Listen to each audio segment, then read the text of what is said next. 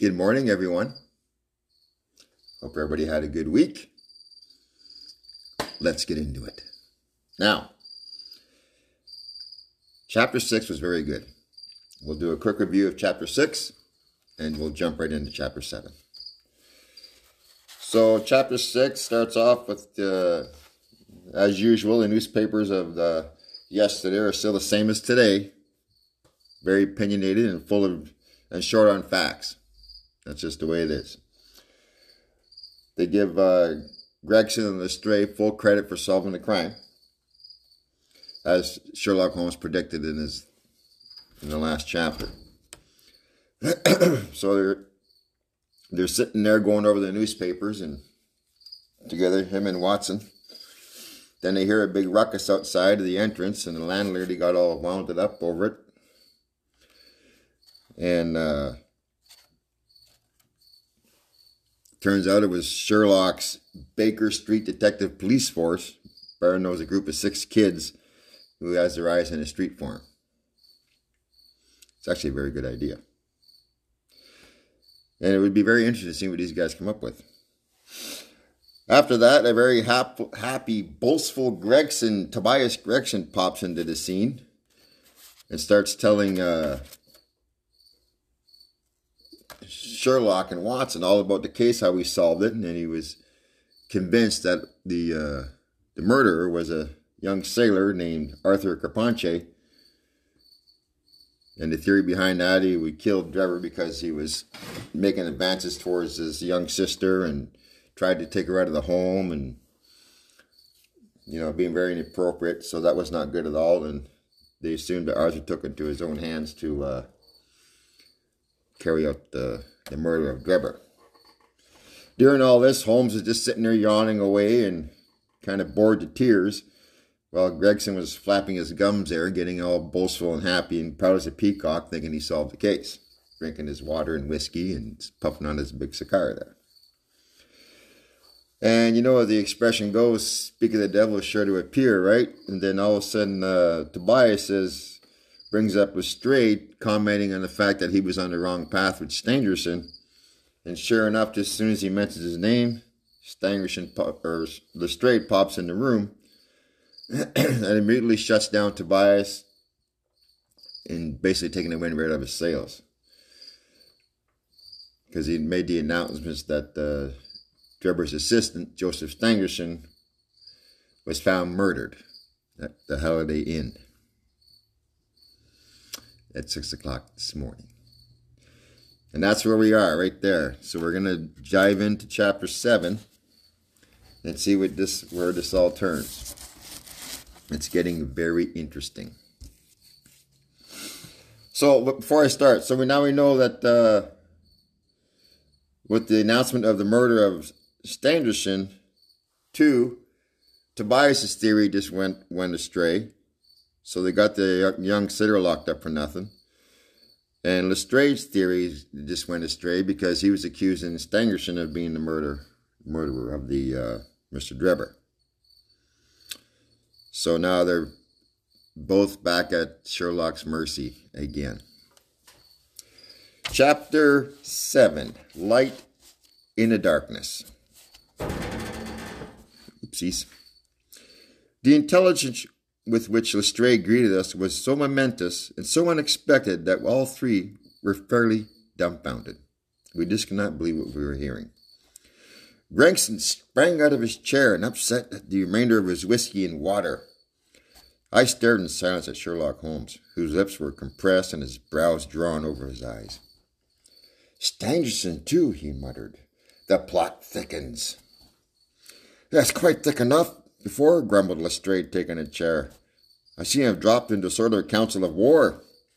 In other words, war between, like crime families or crime syndicates when they have their own wars going on. Are you sure of this piece of intelligence? Stammered Gregson, who's in disbelief and kind of upset about the whole thing. I just came across from his room, said Lestrade. I was the first to discover what had occurred. We have been hearing Gregson's view of the matter, Holmes observed. Would you mind letting us know what you have seen and what you have done? I have no objection, Lestrade answered, seating himself. I freely confess that I was the opinion that Stangerson was concerned in the death of Drebber. This fresh development has shown me that I was completely mistaken. Full of the one idea, I set myself to find out what had become of the secretary. They had been seen together at Euston Station about 8:30 on the evening of the 3rd. At 2 a.m, Drebber had been found in Brixton Road, dead as a doornail. The question confronted me as to find out how Stangerson had been employed between 8:30 and the time of the crime, and what had become of him afterwards. I telegraphed Liverpool, giving a description of the man and warning them to keep watch upon the American boats. I then set to work calling upon all hotels and lodging houses in the vicinity of Euston. You see, I argued that if Drebber and his companion become separated, the natural course for the latter would be put somewhere in the vicinity for the night, and then to hang about the station again until next morning. So he's really on the assumption that Stangerson was plotting to kill Drebber. They would have likely to agree on some meeting place beforehand, remarked Holmes. So it proved. I spent a whole of yesterday evening in making inquiries, entirely without avail. This morning I began very early, and at 8 o'clock I reached Halliday's private hotel in Little George Street. On my inquiry to whether a Mr. Stangerson was living there, they answered at once to me in the affirmative. So there was a resounding yes. He found out where he was living. Or staying, we'll say. No doubt you're a gentleman he was expecting, they said. He's been waiting for a gentleman for 2 days now. For 2 days now. Where is he now, I asked. He is upstairs in bed. He wished to be called at 9. Kind of like the knock you up thing, you know. It seemed to me that my sudden appearance might shake his nerves and lead him to say something unguarded. The Boots volunteered to show me in the room. It was on the 2nd floor, and there was a small corridor leading up to it. The Boots pointed out the door to me, and was about to go downstairs again, when I saw something that made me feel sickish in spite of my 20 years' experience. So let me stop there for a second. When he says the Boots, it's like the bellhop of the motel or the hotel. I guess back then they called them the Boots. From under the door there was a little red ribbon of blood, which meandered across the passage and formed a little pool along the skirting at the other side. I gave a cry which brought the Boots back. He nearly fainted when he saw it. The door was locked on the inside, but we put our shoulders to it and knocked it in. The window of the room was open, and beside the window, all huddled up, lay the body of a man in his nightdress. Nightdress. I'm assuming that's his pajamas. He was quite dead, and he had been for some time, for his limbs were rigid and cold, so rigor mortis is now setting in. When we turned him over to the Boots, recognized him at once as being the same gentleman who had engaged the room under the name of Joseph Stangerson, which we all know is Drebber's assistant, basically private secretary. The cause of death was a deep stab in the left side, in which much had penetrated the heart. And now comes the strangest part of the affair. What do you suppose was above the murdered man? So let me repeat that. Now, so Lestrade's telling the story here of what he found, and he walked into the crime scene. And I'll just go back a little bit here. The cause of death was a deep stab in the left side, which must have penetrated the heart. And now comes the strangest part of the affair. So he's asking Sherlock Holmes and Watson and Tobias Gregson, what do you suppose was above the murdered man? I felt a creeping of flesh and a presentiment of coming horror. Even before Sherlock Holmes answered, the word rush, written in letters of blood, he said. That was it, said Lestrade, an awestruck voice. They were all silent for a while. Holmes is probably thinking, There is something so methodical and so incomprehensible about the deeds of this unknown assassin that it imparted a fresh ghastliness to his crimes. My nerves, which were steady enough on the field of battle, tingled as I thought of it. So even old Watson there, as a strong fellow as he is from being in battle and see many things in war, still getting a little bit of nervous tension about all this and just can't believe what he's seeing. So Holmes knew right away what was written on top of the body in blood. Let's keep that in mind for later on. The man was seen, continued Lestrade. A milk boy, passing on his way to the dairy, happened to walk down a lane which leads from the mews at the back of the hotel. He noticed that a ladder, which usually lay there, was raised up against one of the windows of the second floor, which was wide open. After passing, he looked back and saw a man descend the ladder. He came down so quickly and openly that the boy imagined him to be some carpenter or joiner at the work of the hotel. One of the hands at the hotel, one of the employees maybe. He took no further notice of him, beyond thinking in his own mind that it was early for him to be at work. He has an impression that the man was tall, had a reddish face, was dressed in a long brownish coat. That sounds very, very familiar, doesn't it, folks? He has an impression that the man was tall, had a reddish face, florid, dressed in a long brownish coat, the same guy that was held up at the gate with Sergeant Rance at the first hint of the crime scene when they came back looking for that ring. He must have stayed in the room sometime little after the murder, for we found blood-stained water in the basin where he washed his hands, and marks on the sheets where he had deliberately wiped his knife. Very, very interesting. I glanced at Holmes on hearing the description of the murderer, which tallied so exactly with his own. So they're kind of, Holmes has got his plan or his ideas how it was done, and as more details come in light, they seem to be on a level playing field here. I'll repeat that. I glanced at Holmes on hearing the description of the murderer, which tallied so exactly with his own. There was, however, no trace of exultation or satisfaction upon his face. So Holmes has probably still got his brows down and still thinking deep in thought. And did you find nothing in the room which could furnish a clue to the murderer? He asked. Nothing. Stangerson had Drebber's purse in his pocket, but it seemed that was usual, as he did all the paying. He was a secretary, after all. There were 80 pounds in it, but nothing had been taken. Whatever the motives of these extraordinary crimes, robbery is not certainly one of them. There are no papers or memoranda in the murdered man's pockets except a single telegram dated from Cleveland about a month ago and containing the words, J.H. is in Europe. There is no name appended to the message. So there's a letter in his his pockets, the secretary's, from Cleveland, saying J.H. is in Europe. There is no name appended to the message. So that's very interesting. So obviously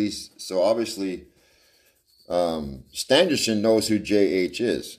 And obviously the letter was addressed to Stangerson. It was in his pocket. So he's involved somehow. Something is going on here. We're not quite sure yet. And there was nothing else, Holmes asked. Nothing of any importance. The man's novel, which he had read himself to sleep, was lying upon the bed, and his pipe was on a chair beside him. There was a glass of water on the table, and on the windowsill a small chip ointment box containing a couple of pills. Oh! Sherlock Holmes sprang from his chair with an exclamation of delight. The last link, he cried exultantly. My case is complete. So he is just thrilled to death about this announcement of these pills. The two detectives stared at him in amazement. I now have in my hands, my companion said, confidently, all the threads which have formed such a tangle. There are, of course, details to be filled in, but I am certain as all the main facts, from the time that Drebber parted from Stangerson at the station up to the discovery of the bottom of the ladder, as if I had seen them with my own eyes. I can give you proof of my knowledge. Can you lay your hand upon those pills? Well, I have them right here, said Lestrade, producing a small white box. I took them and the purse and the telegram, intending to have them put in place of safety of the police at the police station. So in other words, he's going to put them in evidence. It was the merest chance of my taking these pills, for I'm bound to say I do not attach any importance to them. So it was a fluke he took the evidence. And once again, we get to see how inept these two are. Kind of reminds me of the Keystone Cops. He has clues in his hands. First Rance lets the guy go. These guys get clues in their hands constantly and just think that's got nothing to do with it, and are constantly led in the wrong path. All the more reason why the Sherlock Holmes is constantly beating them to death. Give them here, said Holmes. Now, doctor, turning to me, are these ordinary pills? They certainly were not. They were of a purely gray color, small, round, and most transparent against the light. From their lightness and transparency, I should imagine they are soluble in water, I remarked. Precisely so. They are definitely soluble in water, answered Holmes. Now, would you mind going... Okay, let me stop here. Now, this next part of the chapter here, which I did read ahead a little bit, but it's just how they did things back in the old days. So, to all of you who might get a little sad here a little bit, it's just, I didn't write the book, so I'm only reading what's written down in here, okay? So try not to get too sad on the next little bit that's coming up. It's a little sad. All right, here we go. Just giving you a warning. Precisely so, answered Holmes. Now, would you mind going down and fetching that poor little devil of a terrier, which has been bad so long, and which the landlady wanted you to put down of its pain yesterday? So there's an old dog sitting there, a terrier, and I guess he's on his last legs and a lot of pain, and she tried to get Watson to put him down the other day, and I guess he didn't want to do it. I went downstairs and carried the dog upstairs in my arms. Its labored breathing and glazing eyes showed that it was not far from its end. Indeed, its snow-white muzzle proclaimed that it hardly exceeded the usual term of a canine existence. I placed it upon a cushion on the rug. When I first read this, I went, oh. I don't know what it just gives you that, sad feeling. I will now cut one of these pills in two, said Holmes, and drawing out his penknife, he suited the action to the word. One half we return to the box for future purposes. The other half I will place in this wine glass, in which is a teaspoonful of water. You perceive that our friend, the doctor, is right, that it will readily dissolve instantly. This may be very interesting, said Lestrade in an injured tone of one who suspects that he is being laughed at. I cannot see, however, what it has to do with the death of Mr. Joseph Stangerson. So once again, the two detectives there are just thinking, oh my God, what's next here with this guy? Patience, my friend, patience, said Sherlock Holmes. You'll find in time that this has everything to do with it. I shall now add a little milk to make the mixture more palatable on the present presenting it to the dog, and that he finally laps it up readily enough. So the dog just lapped it right up. Now, Sherlock's assuming that the worst here, right? As he spoke, he turned the contents of the wine glass into a saucer and placed it in front of the terrier, who speedily licked it dry. Sherlock Holmes' earnest demeanor had so far convinced all of us that we all sat in silence, watching the animal intently, and expecting some startling effect. None appeared, however. The dog continued to lie upon the cushion, breathing in a labored way, but apparently neither the better nor the worse for its draught. So that part of the deal didn't go well. The dog survived. I have to admit, when I first seen that, I was kind of happy.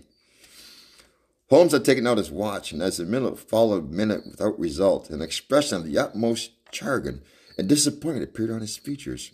He gnawed on his lip, drummed his fingers on the table, and showed every other symptom of acute impatience. So he is just baffled by what he's seen is going on here. He just doesn't understand. Something is not right. As they say, something is afoot. So great was his emotion that I felt sincerely sorry for him, while the two detectives smiled decisively, by no means were displeased at this check which he had met. So the detectives are kind of happy he fell flat in his face. It's kind of like, when you're at work or wherever else, or there's always one person that never makes a mistake, and when he or she doesn't make a mistake, it's like a damn celebration. Everybody's so happy. Yes, he's human after all. They are. They make mistakes just like everybody else. So they're quite happy with Holmes's gone wrong experiment with that poor little dog. It can't be a coincidence, he cried at last, springing from his chair and pacing wildly up and down the room. It isn't possible that it should be a mere coincidence. The very pills which I suspected in the case of Drebber are actually found after the death of Stangerson. Okay, remember that part when he first seen the body? What did he do? He knelt down over the body and smelled the lips of Drebber. I'm assuming cyanide gives some sort of an odor, which I think it does. But yet they are very inert. What can it mean? Surely my whole chain of reasoning cannot have been false. It is impossible. And yet this wretched dog is none for the worse. Poor dog. I feel bad for that little dog. Oh, I have it, he says. With a perfect shriek of delight, he rushed to the box, cut the other pill in two, dissolved it, added the milk, and presented it to the terrier yet again. The unfortunate creature's tongue seemed hardly to have been moistened in it before it gave a convulsive shiver in every limb and lay as rigid and lifeless as it had been struck by lightning. So, the poor dog died. I'm sorry, everybody. So Sherlock Holmes proved, I'm assuming, that the second pill was a cyanide pill. Sherlock Holmes drew a long breath and wiped his perspiration from his forehead. I should have more faith, he said. I ought to know by this time that when a fact appears to be opposed to a long train of deductions, it invariably proves to be capable of bearing some other interpretation. Kind of like the Occam's razor theory. It may be as simple as it is, but sometimes the most simplest explanation is the truth. One of the two pills in the box was one of the most deadly. Let me start over there. Sorry, folks. One of the pills in that box, one was the most deadly poison, and the other was entirely harmless, like a placebo. I had to have known that before I ever saw the box at all. So now, okay, right here, I don't quite understand why there would be one placebo. And so because the pills all look the same. So there's a little bit of fuzzy math right there. How would the murderer know, or like they're found at the scene? So a little confusing there. Hopefully we can get back to that. It shows up later on. We can just clear up some of that. This last statement appeared to me so startling that I could hardly believe that it was even in sober senses. There was the dead dog. However, to prove that his conjecture had been correct, it seemed to me that the mists in my mind were gradually clearing away. The mists. In other words, his brain fog was starting to clear away. I began to have a dim, vague perception of the truth. All this seems so strange to you, continued Holmes. I guess he was looking over at the three fellows. Because you failed at the beginning of the inquiry to grasp the importance of a single clue which was presented to you.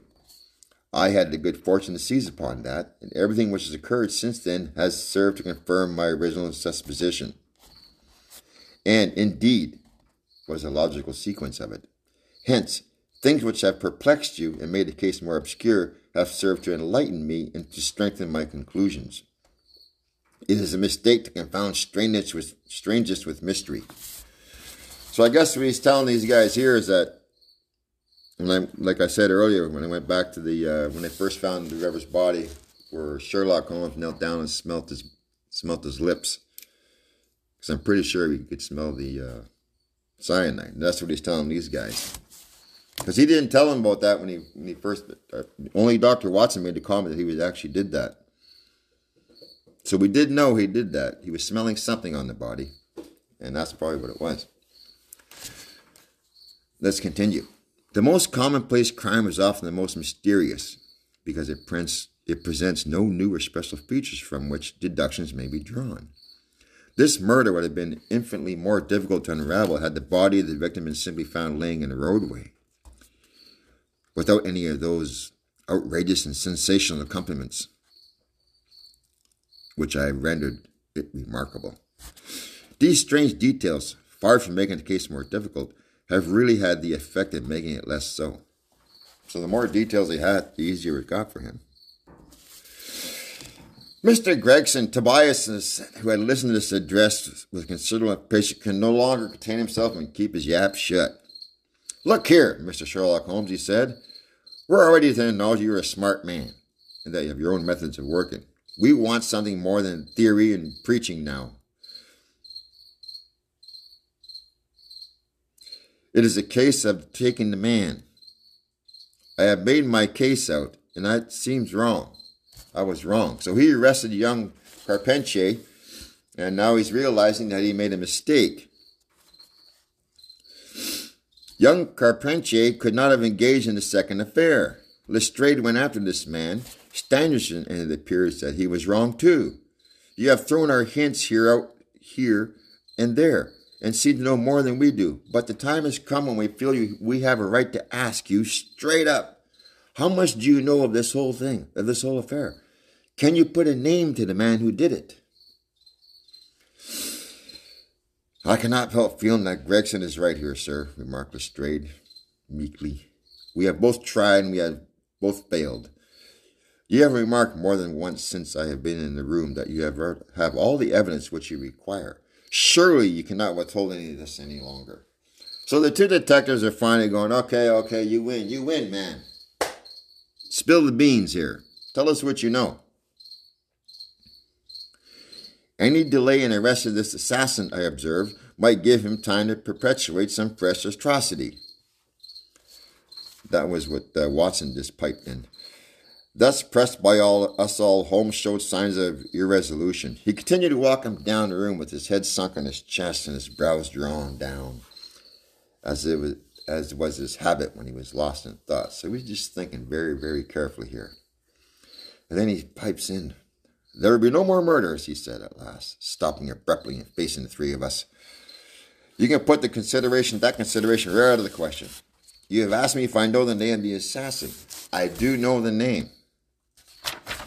The mere knowing of his name is a small thing, however, compared with the power of laying our hands upon him. This I expect very shortly to do. I have good hopes of managing it through my own arrangements, but it is a thing which needs delicate handling, for we have a shrewd and desperate man to deal with, who is supported, as I had an occasion to prove, by another who's clever as himself." So, that tells us what right there?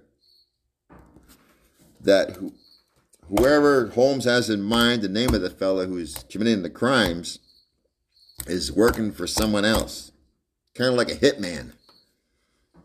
Because as he says here, as I have had an occasion to prove, by another who is clever as himself. So he's supported by someone else just as clever as the assassin is. So there is more going on here than meets the eye.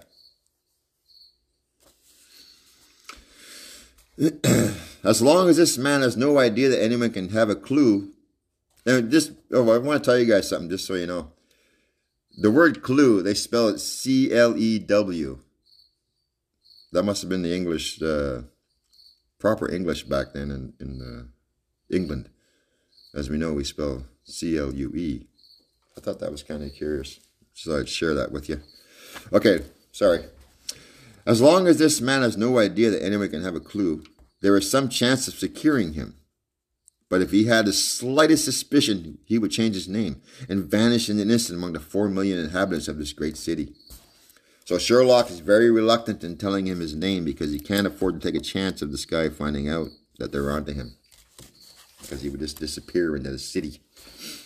Without meaning to hurt either your feelings, I am bound to say that I consider these men to be more than a match for the official force, and that is why I have not asked for your assistance. So in other words, he's saying you guys are way in over your head, and you got no idea what you're dealing with. This is why I didn't bother to ask for your help. If I fail, I shall, of course, incur all the blame due to this admission, but that I am prepared for. At present, I'm ready to promise that the instant I can communicate with you without endangering my own combinations, I shall do so. So basically, he's saying, if I am wrong, I will admit my defeat and apologize profusely to you guys. But in the meantime, I can't afford to tell you anything more because it's going to interfere with the everything he has into place. Gregson and Lestrade seem to be far from satisfied by this assurance, so they're not buying it for 1 second, or by the depreciating illusion to the detective police. The former had flushed up the roots of his flaxen hair, that's Tobias, while the other's beady eyes glistened with curiosity and resentment. That's the little rat-faced fellow Lestrade. Neither of them had time to speak, however, before there was a tap at the door, and a spokesman of the street Arabs, young Wiggins, introduced his insignificant and unsavory person. I still get a kick out of that. Wonder why they call them Arabs back then. I gotta find that out, let you guys know. Let's find that funny. You know, it's funny reading all these books from back then. You get to see how things in our vernacular today, how it's all stemmed from back in the 1800s. We still use a lot of the same stuff they used back then, but it's progressed in a different way, though.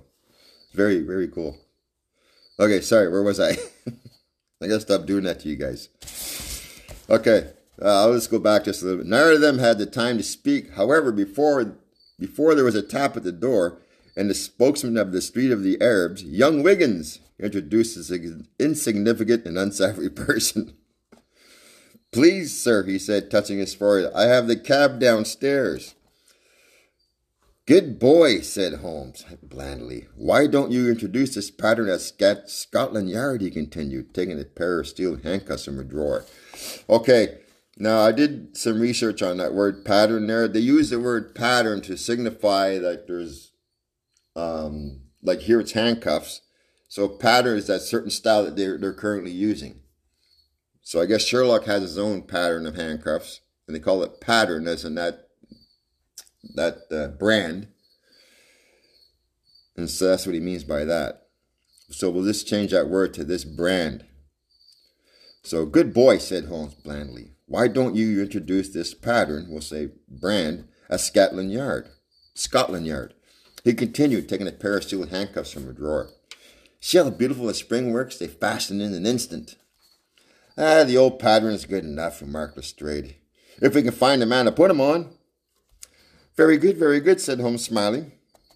The cabman may as well help me with my boxes. Just ask him to step up, Wiggins.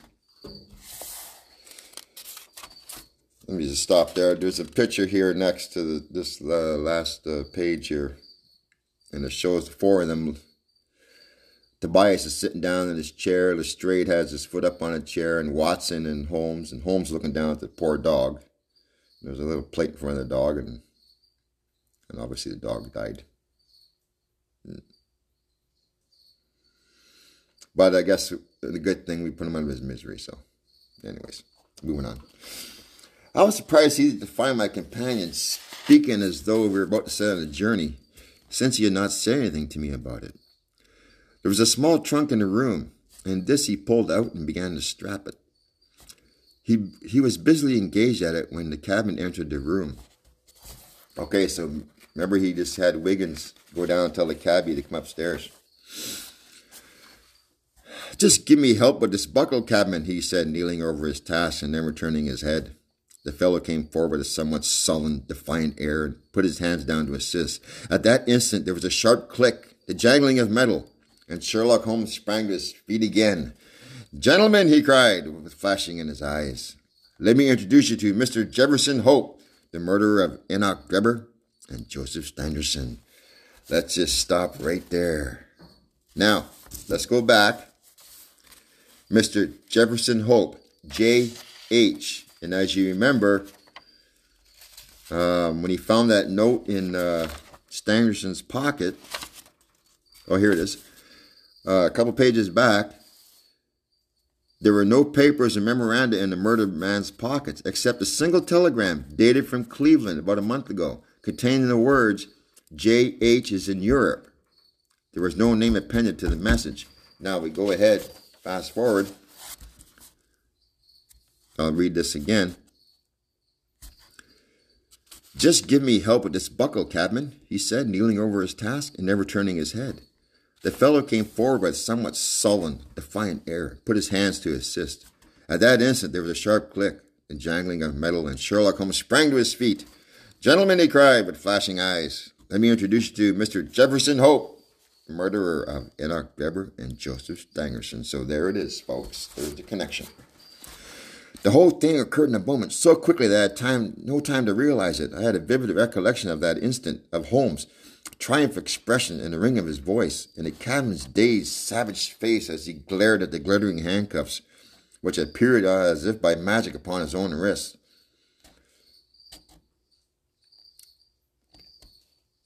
For a second or two, he might have been a group of statues. Then, with an inarticulate roar of fury, the prisoner wrenched himself free from Holmes's grasp, hurled himself through the window.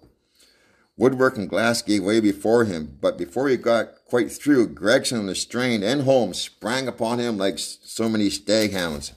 He was dragged back into the room and then commenced a terrible conflict. So they had him down and the fight began. So powerful and so forceful was he that the four of us were shaken off again and again. He appeared to have the convulsive strength of a man in an epileptic fit. So basically the guy's cornered and he's going all out. He's fighting for his life, basically. His face and hands were so terribly mangled by the passage through the glass, but the loss of blood had no effect on diminishing his resistance. It was not till Lestrade succeeded in getting his hand inside the neckcloth and half strangling him that we made him realize that his struggles were to no avail. And even then we felt no security until we had pinioned his feet as well as his hands. That done, we rose to our feet, breathless and panting. We have his cab, said Sherlock Holmes. It will serve him to take him to Scotland Yard. So they're going to drive him over to the Scotland Yard, to the prison, in his own cab. And now, gentlemen, he continued with a pleasant smile, we have reached the end of our little mystery. You are very welcome for any questions you might have to me now, and there is no danger that I will refuse to answer them. That's the end of the chapter. Wow, that was good.